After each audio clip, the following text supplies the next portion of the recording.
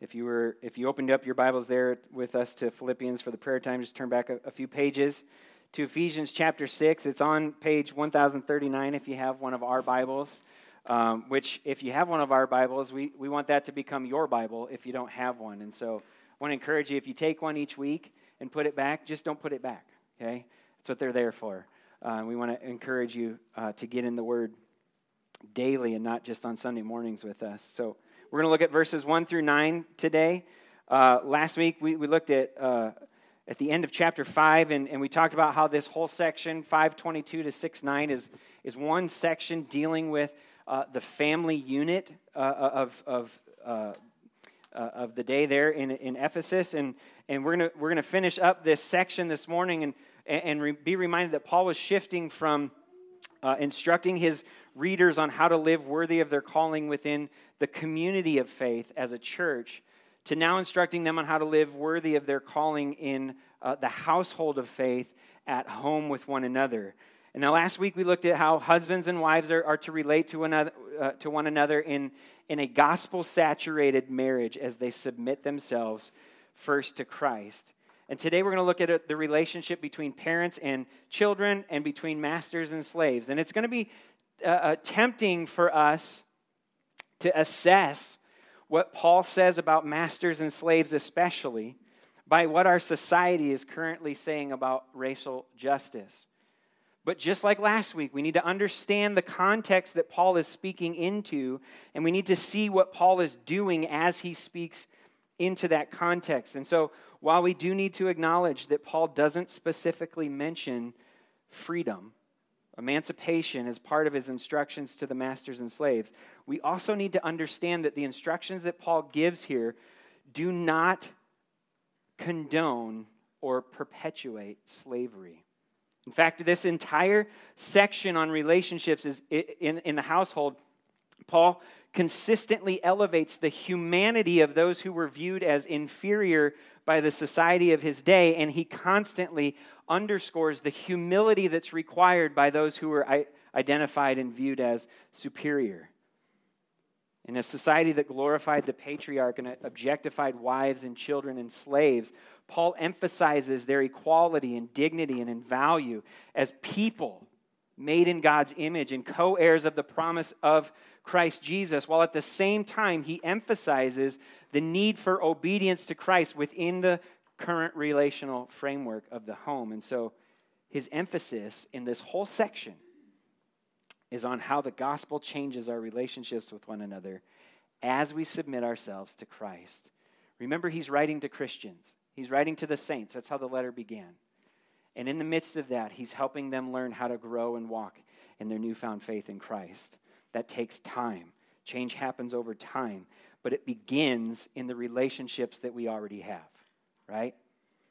And so it's in these pre-existing relationships that Paul is addressing and bringing the light of the gospel into the context there. So I want to read it and then pray, and then we'll dig in.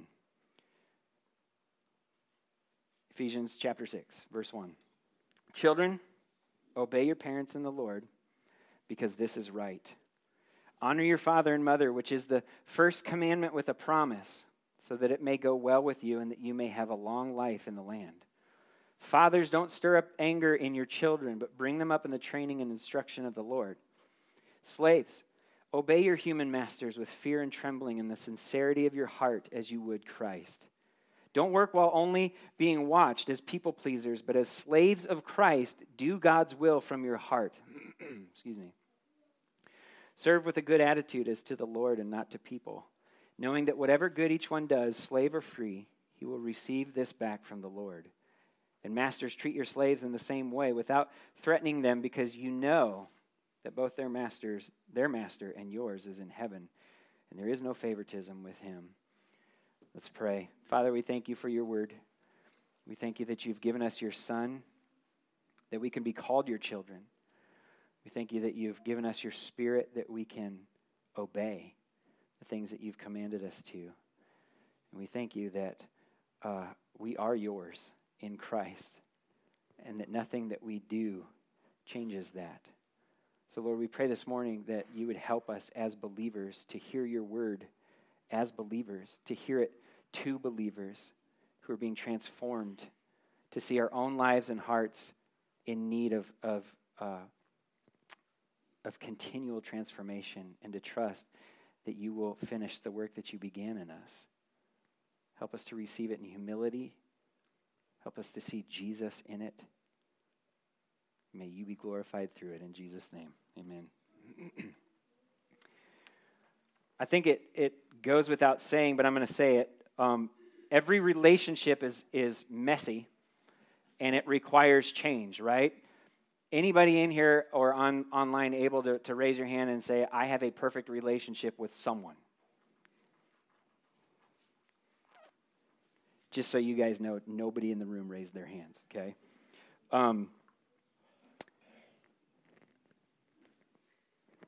There's not a single relationship that we have with another human being. We need to even understand that our relationship with God itself is a work in progress, right? God continues to change us and mold us and shape us into Christ's likeness. But when it comes to our relationships with other human beings, we can't find anything, there's not a relationship where we can't find at least something that we wish were different about that relationship. And the problem is, most of the time, that something is not something in us, it's something in the other person, right? When it comes to change, we typically see the need for it in others more easily than we see our own need for it, or we demand it from them before we submit ourselves to it. But the gospel changes our desire for change. God changes our hearts through faith in Christ, and through his word and his spirit, he gives us both the desire and the ability to change more and more into the likeness of Christ. And that changes then our approach to how we live in those messy relationships. So this morning, our goal in reading this scripture is to see that if we want to see true change in our relationships with one another, we need to start with our own submission to Christ and the change that he brings to us. Paul moves on from husbands and wives and moves on to the parent and children relationship. Children, obey your parents in the Lord, verse 1 of chapter 6. Because this is right, honor your father and mother, which is the first commandment with a promise, so that it may go well with you in the land and that you may have long life in the land. Fathers, don't stir up anger in your children, but bring them up in the training and the instruction of the Lord. As parents, we love to tell our kids that they have to obey us, don't we? It's like one of our proud moments. Have you ever told your child to do something and they say, well, how come I have to do it but you don't? And you say, because I'm the parent and you're the child, right? Is that just me? Okay. Well, you can pray for me then.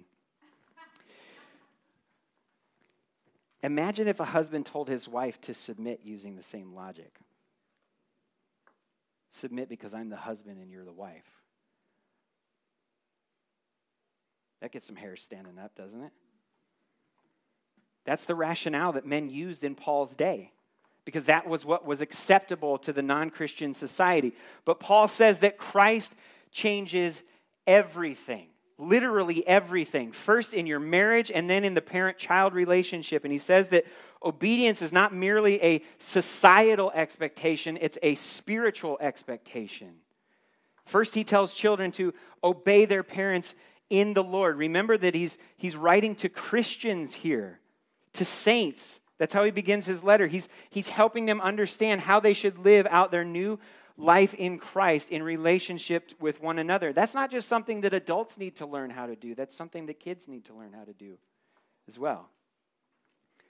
They need to understand that obedience to their parents is an outworking of the fellowship that they have with Jesus. Their fellowship with Christ should fuel their desire to obey Christ, and their desire to obey Christ should fuel their desire to obey mom and dad.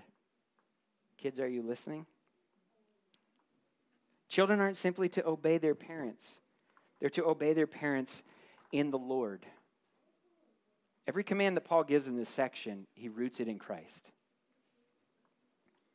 And they're to obey their parents in the Lord because this is right. It's God's good design. Paul elaborates by quoting the fifth commandment in verses 2 and 3. Now, we think about the 10 commandments. We can split them up into two groups and summarize them this way. The first 4 are about loving God with all your heart, soul, mind, and strength. The last 6 are about loving your neighbor as yourself, right? This is what Jesus says, the 2 greatest commandments. This is the sum of all the law, right? Now, the 5th commandment is the first one in the love your neighbor category, and it focuses on honoring your father and mother. John Stott wrote a commentary on Ephesians, and he notes that while Christians traditionally view the 5th commandment as the first one in that second group, love your neighbor, the Jewish mentality is to put it at the end of the first one with love the Lord your God with all your heart, soul, mind, and strength. And Stott argues for the Jewish view, and he says it's because obedience to parents is a part of our relationship to God, and because disobedience to parents is at the heart of spiritual rebellion. In essence, if a child learns to obey mom and dad, there's a good chance that child will learn to obey God. If a child disobeys mom and dad, there's a really good chance that that child will continue in disobedience and rebellion against God. This is why the Jewish law required anyone who cursed his parents or rebelled against them to be put to death, because it was tantamount to rebellion against God. It's also why the 5th commandment came with a promise attached to it. Honor your father and mother so that it may go well with you and that you may have long life in the land. Now, in the Old Covenant with Israel, the land was referred to here was the promised land, the land of Canaan that God was going to give his people as a nation to go live in. But we need to see that Paul doesn't say it is written. He doesn't just quote the commandment here. He gives it again as a command. In verse 2, he's giving it as a command that still applies to his readers. And along with applying the command, he also applies the promise. But his readers are members not of the old covenant, but of the new covenant in Christ. And so Paul isn't telling them that they'll have a long life in the promised land, but he is pointing to some earthly benefits that come with honoring your parents. Let's think about this for a second. Generally, when children listen to their parents' wisdom and they follow that, what happens? They learn to avoid mistakes that can be detrimental to the quality and the duration of their life, right? If my kid listens to me, don't go play out in the street, that's going to significantly increase their chances of surviving.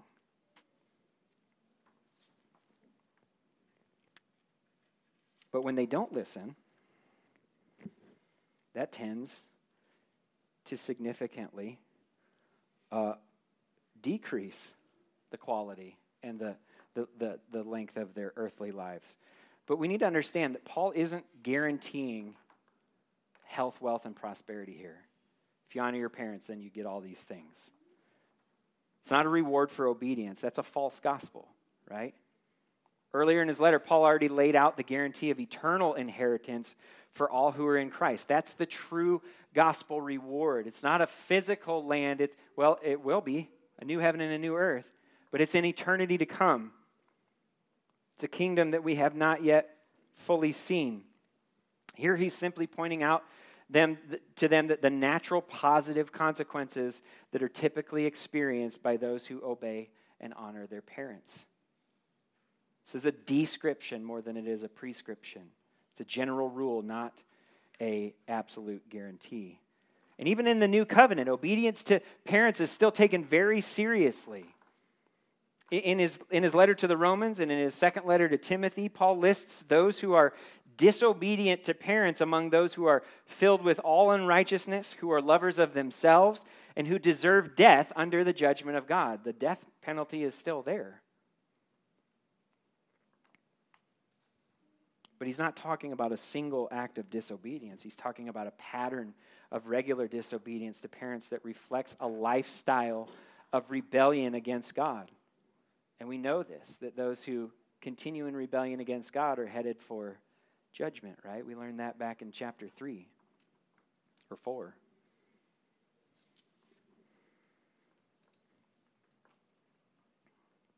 But in love, God the Father forgives the disobedient because God the Son was perfectly obedient on our behalf. He lived a life without sin, and he followed all of God's commands perfectly. And then he obeyed the Father's will, and he died on the cross in our place to pay the penalty for our sinful disobedience. And then he rose from the grave to show that the Father accepted the Son's payment and that he forgives all of those who put their trust in Jesus. As Christians, then, we're free to obey out of love instead of fear, because we can rest in Christ's perfect obedience on our behalf.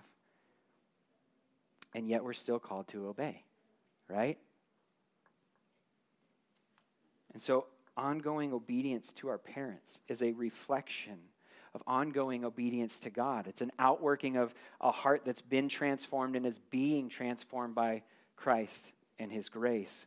So children, obey your parents in the Lord, because this is right.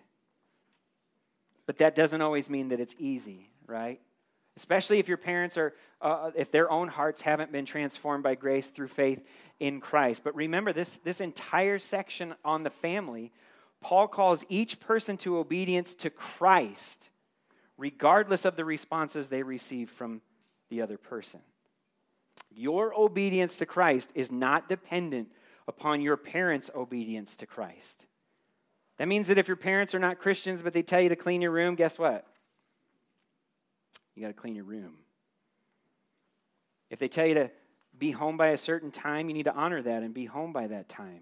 You submit yourself to their authority in everything, unless obeying them means that you would have to disobey God and sin against him. This is the general rule, right? We've seen that in every relationship so far. We'll see it in the masters and slaves as well. But even if you need to disobey mom and dad so that you can obey God, that doesn't mean that you dishonor your parents in that disobedience. You should still look for ways to love them, to respect them, to show them kindness and gentleness. And again, that's easier said than done, especially if they get angry at you and they accuse you of dishonor because you follow Christ. But this is where we need to remember that we obey God over man. And that when God tells us to honor our parents, even in the moment where our parents don't think that's happening, God will help us do that. Because God gives us the means that we need to obey what he's called us to do.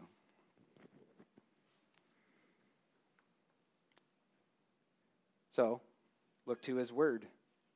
Look to his church. You don't have to do it alone. Seek those that are seeking the Lord in obedience. Pray for wisdom. Ask for wisdom. Trust that God will give it to you through his Spirit and his word and his church, because those are the things that he's given us for life and godliness. And trust that even if you make a mistake, that his Son has covered that through his obedience. Paul calls children to obey both parents. Doesn't just say, children, obey your fathers. Obey your parents in the Lord in verse 1. But then he addresses fathers specifically in verse 4, because just like he did with marriage, he's commanding the head of the household to do something entirely different than what he's used to. In the Greco-Roman society of Paul's day, children were told not to anger their parents through their disobedience. Here Paul turns the tables. What does he say? Fathers, don't anger your children. In their old way of life before Christ, these men were used to demanding obedience from their children because of their position as the head of the household. And in other words, they would have been perfectly fine with saying, you need to do this because I'm the dad and you're the kid. Right? But Paul's talking now no longer to men who are dead in their sins and trespasses. He's talking to men who, through faith in Christ, have put off the old self that's corrupted by deceitful desires and have put on the new self created according to God's likeness in righteousness and purity of the truth. Men who themselves are now dearly loved children of God, who have been called to imitate their heavenly Father and walk in sacrificial love as Christ has done for them. This is all language from Paul's letter. And so they should no longer abuse their authority as fathers and drive their children to harbor resentment against them. Instead, they should use their authority to gently, lovingly, patiently lead their children toward greater obedience to Christ. And they should partner with their wives in bringing their children up in the training and instruction of the Lord. What does that mean? That means that they need to teach their children what God's word says, and they need to learn, to help their kids learn how to live out daily obedience to what they read. They need to instruct their children in the doctrines of the Christian faith, and they need to train them in the practice of it. They need to spur their children on in love toward obedience to Christ and discipline them in loving correction when they stray in disobedience. Now, this requires a whole lot of patience and grace. Not only from us as parents, but for us as parents. Because this is a task that we struggle to faithfully carry out. I'll say it at times. But man, that's a bumpy road, isn't it? It's one that requires dependence upon the Holy Spirit and an understanding that God has given us this role, not just for the spiritual growth of our children, but actually to grow us spiritually in Christ as well. It's never a one-way street. When we come alongside someone else in their walk with Christ, guess what? We grow together with them. God often uses our frustrations at our kids' disobedience to reveal those areas where we excuse our own disobedience to Him. You ever done that? You ever felt that sting? The moment you blow up at your kid and you're like, ooh, I do the same thing. I'm angry at them, probably less because of what they did and more because I see it in myself. But the Lord, in revealing those things, also reveals the depth of His love and His grace and the forgiveness for us, that He mercifully convicts our hearts with His Spirit and He patiently guides us in the truth of His word toward what is right. As believers, God disciplines His children. And that's a good thing because it's always restorative. It's always for our good and our growth. We're no longer punished. It's not retributive.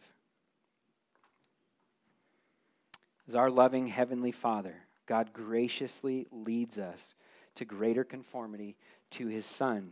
And as children of God and parents of children, we should imitate our Heavenly Father by graciously leading our kids toward Christ. And we do that by teaching them and training them in His Word. We can just agree right now that it won't be polished, it won't be pretty, right? So you don't worry about thinking about it as a success based on whether or not you're able to sit everyone down as a family and do an hour-long Bible study around the table or the fire in your living room with no interruptions. Everybody's listening intently, taking notes and asking good questions and not arguing, right?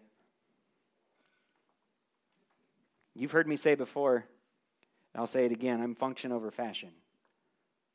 Look at me. We need structure, not formality, right? That's true when it comes to bringing our kids up in the training and instruction of the Lord. We need to build the habit of opening up our Bible with our children. Just like on Sunday mornings here, we build the habit of opening up Scripture and getting into it. Read it together, memorize it, talk about it with any and every chance that you get. Use it to guide your prayers. Sing songs about it that teach its truths. You may not be able to do all those things in one sitting, but you can work them into the overall structure of your daily rhythms. Show your kids your dependence upon God through His Word and teach them to depend on Him through it. Help them see that if they want to know the truth, the Bible is where they'll find it. If they come to you for it, even if you know the answer, show it to them in there. Show them you believe it by practicing what you read in it. That means that you need to ask your kids for forgiveness when you sin against them. You don't excuse it and say, well, I'm the dad. It's okay. Discipline them when they in love when they sin against you or others. Teach them to run quickly to God for forgiveness rather than trying to hide from Him in sin.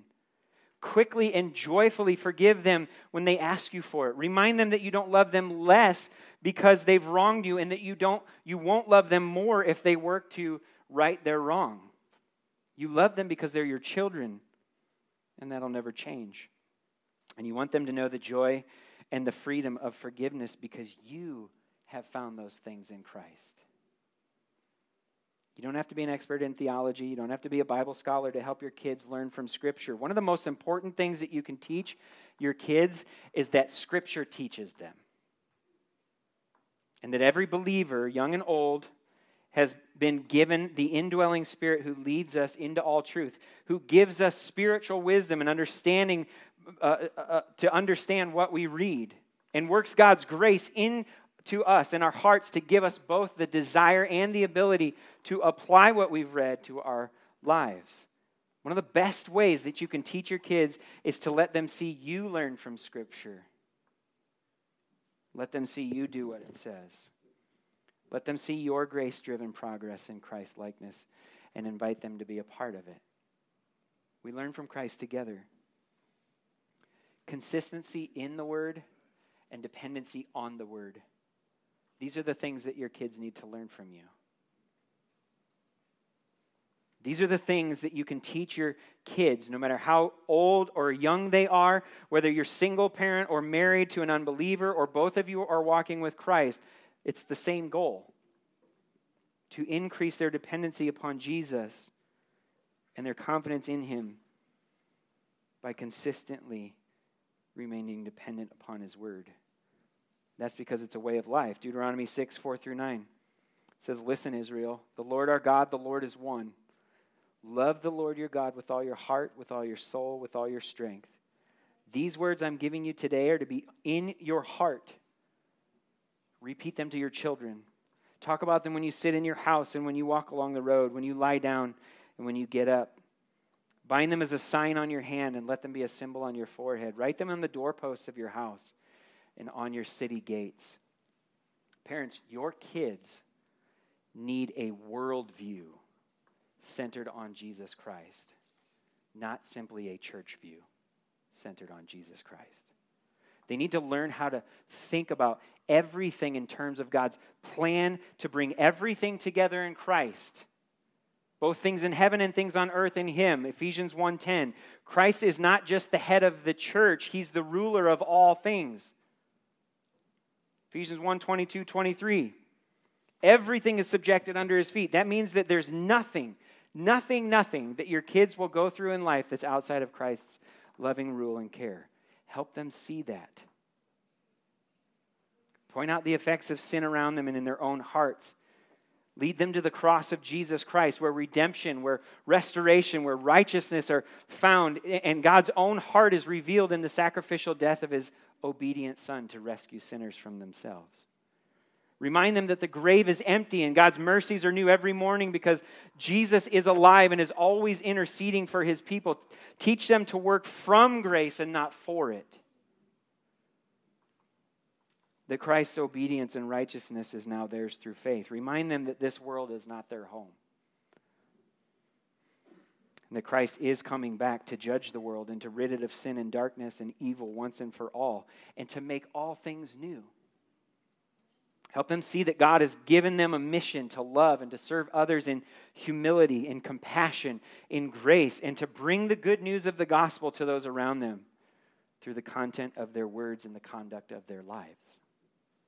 Parents, bring your children up in the instruction and the training of the Lord. We have one final relationship to look at.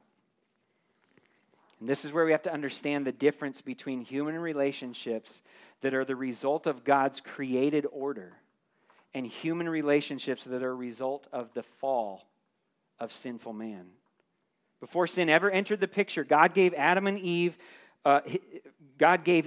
to Adam, his wife, as his wife, and He told them to be fruitful and multiply. In God's good and perfect created order, the family unit consisted of one husband and one wife and their children. And God told them to fill the earth and to subdue it, to rule the fish of the sea and the birds of the sky and every creature that crawls on the earth. But then what happened? Genesis 3. They sinned and they rebelled against God in the garden, and their sin corrupted God's good and perfect created order. Selfishness and strife entered marriage, dividing what God united. Every child now is born with a sinful nature. Rebellion against God and disobedience against parents come naturally. You do not have to teach your children how to sin. Right? And human beings weren't satisfied with ruling over every kind of animal, and so they began to subdue and to rule each other. Instead of honoring one another as the pinnacle of God's creation, made in his image and distinctly unique from all other kinds of living beings, people began to treat their fellow image bearers of God like beasts. And this dehumanization is what led to murder, sexual immorality, slavery, and a whole slew of other things. Since slavery is in our view here in the text, that's what we're going to address. We need to remember that the whole point of Ephesians 5:22 through 6:9 is to show how the gospel restores relationships that sin has corrupted, and how it calls people to make submission to Christ their highest priority in those relationships with one another. And in these next verses, we're going to see that that gospel restoration doesn't immediately mean change in circumstances. Instead, it focuses on changing people's hearts in the midst of their circumstances. We need to remember and understand and be clear here that Paul is in no way condoning slavery. In fact, what he writes here, what he writes in his letter to Philemon, and in his first letter to Timothy, and in his first letter to the Corinthians, and in his letter to the Colossians, these are all passages of scriptures that not only restore and emphasize and build up the humanity of those that society dehumanized, but it also calls them brothers and sisters in Christ and co-heirs in the kingdom of God because they've heard the gospel, the truth of their salvation, and they believed it. They've entrusted themselves to Christ now as slaves of righteousness. These passages are seeds sown toward the destruction of slavery, not the perpetuation of it. And while we don't condone slavery, it doesn't mean we can't pull anything from these verses. The relational principles in these verses, they still apply to us because they remain true for any relationship where there's a legal authority that's recognized, like the military, like the government. Maybe one of the most relatable in our circumstances is employer and employee in the workplace. So we need to keep that in mind as we read through this. Look at verse 5.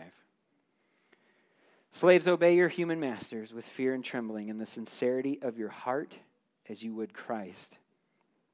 Don't work while being watched as people pleasers, but as slaves of Christ. Do God's will from your heart.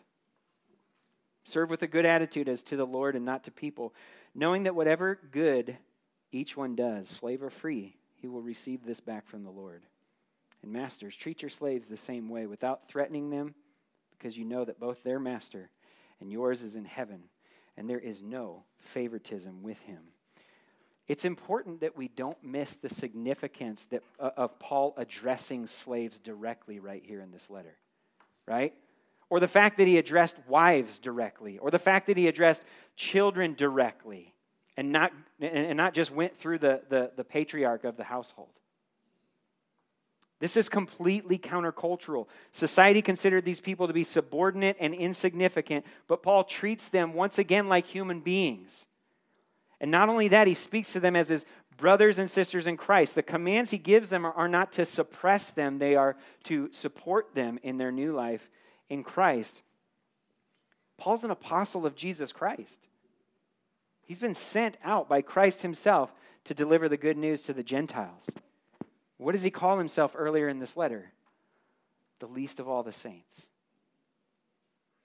He's in prison when he's writing this. He's in prison for the sake of the gospel and the work that it's doing in the lives of these wives and these children and these slaves, and in the lives of the men who lead their households from a newfound gospel perspective.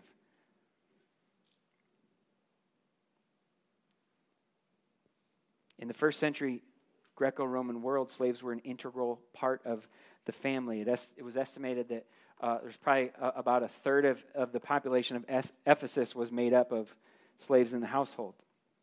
Some of them had the privilege of being able to buy back their freedom, but many were mistreated and abused.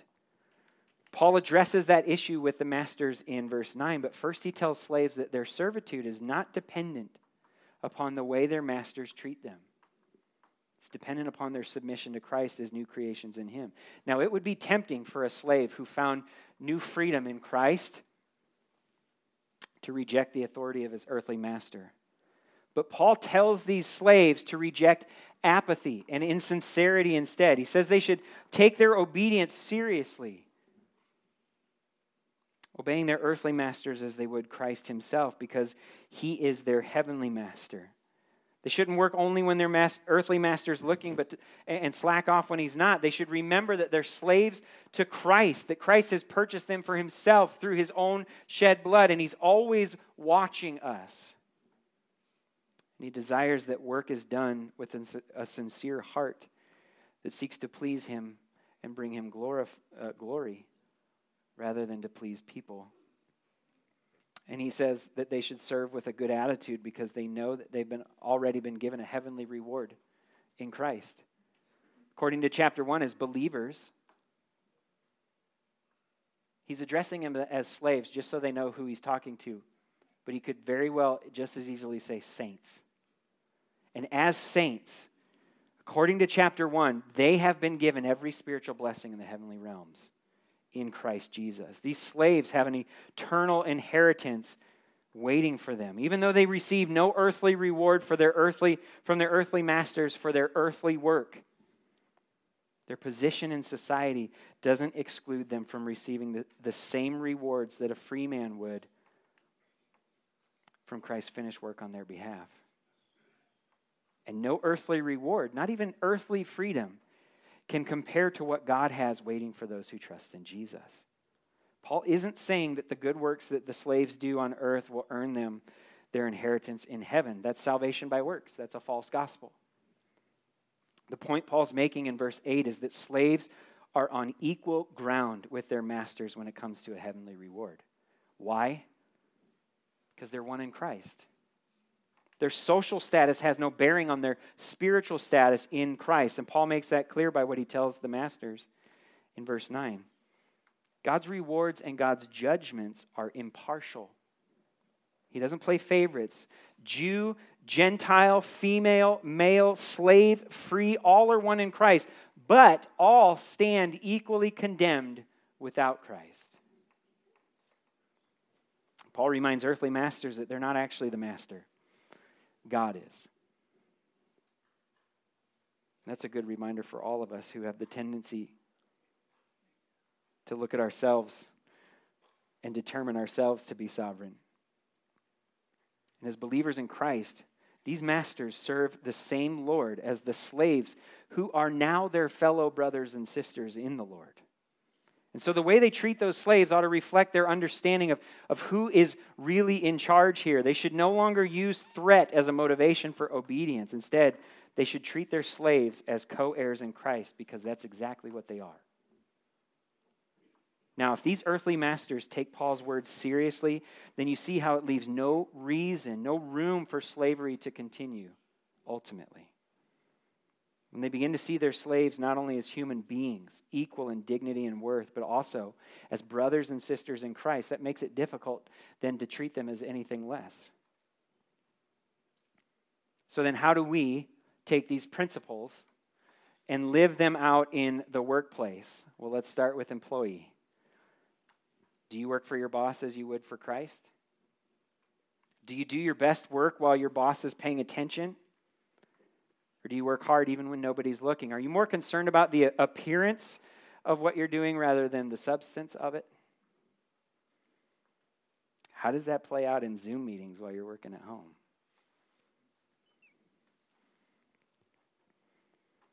Do you complain about your boss? Convince yourself that you should have his or her job? Or do you have a good attitude, thankful for the job that you do have, and joyful that you get to serve the Lord in it? If you're an employer, Do you regularly mistreat your employees? Overlook their work? Verbally abuse them? Do you use your position as leverage to threaten them, to gain your own advantage, or to serve them and to promote their good? How do the ways that you conduct business and treat your employees reflect the reality that Christ is your master and your Lord? Do you see yourself as the final authority in your workplace, or as one who is under the higher authority of Jesus? How do you help your employees see that Christ is worth serving wholeheartedly?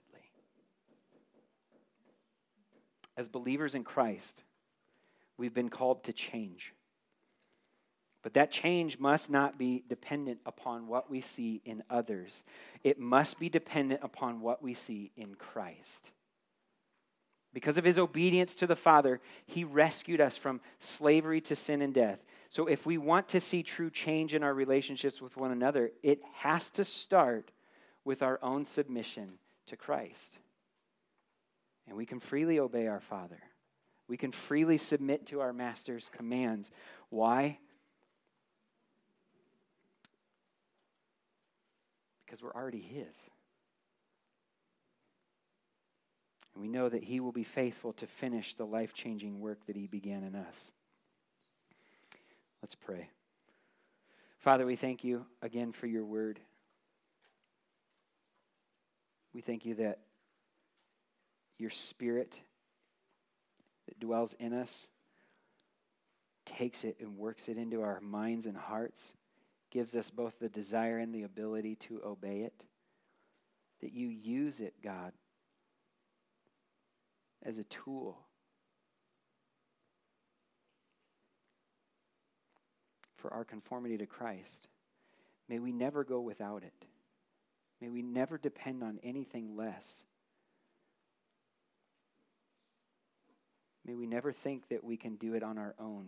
May we never look to others first, but only to Christ. And trust ourselves to you. Do what you've called us to do in obedience out of the freedom that we've been given, knowing that our reward is yet to come.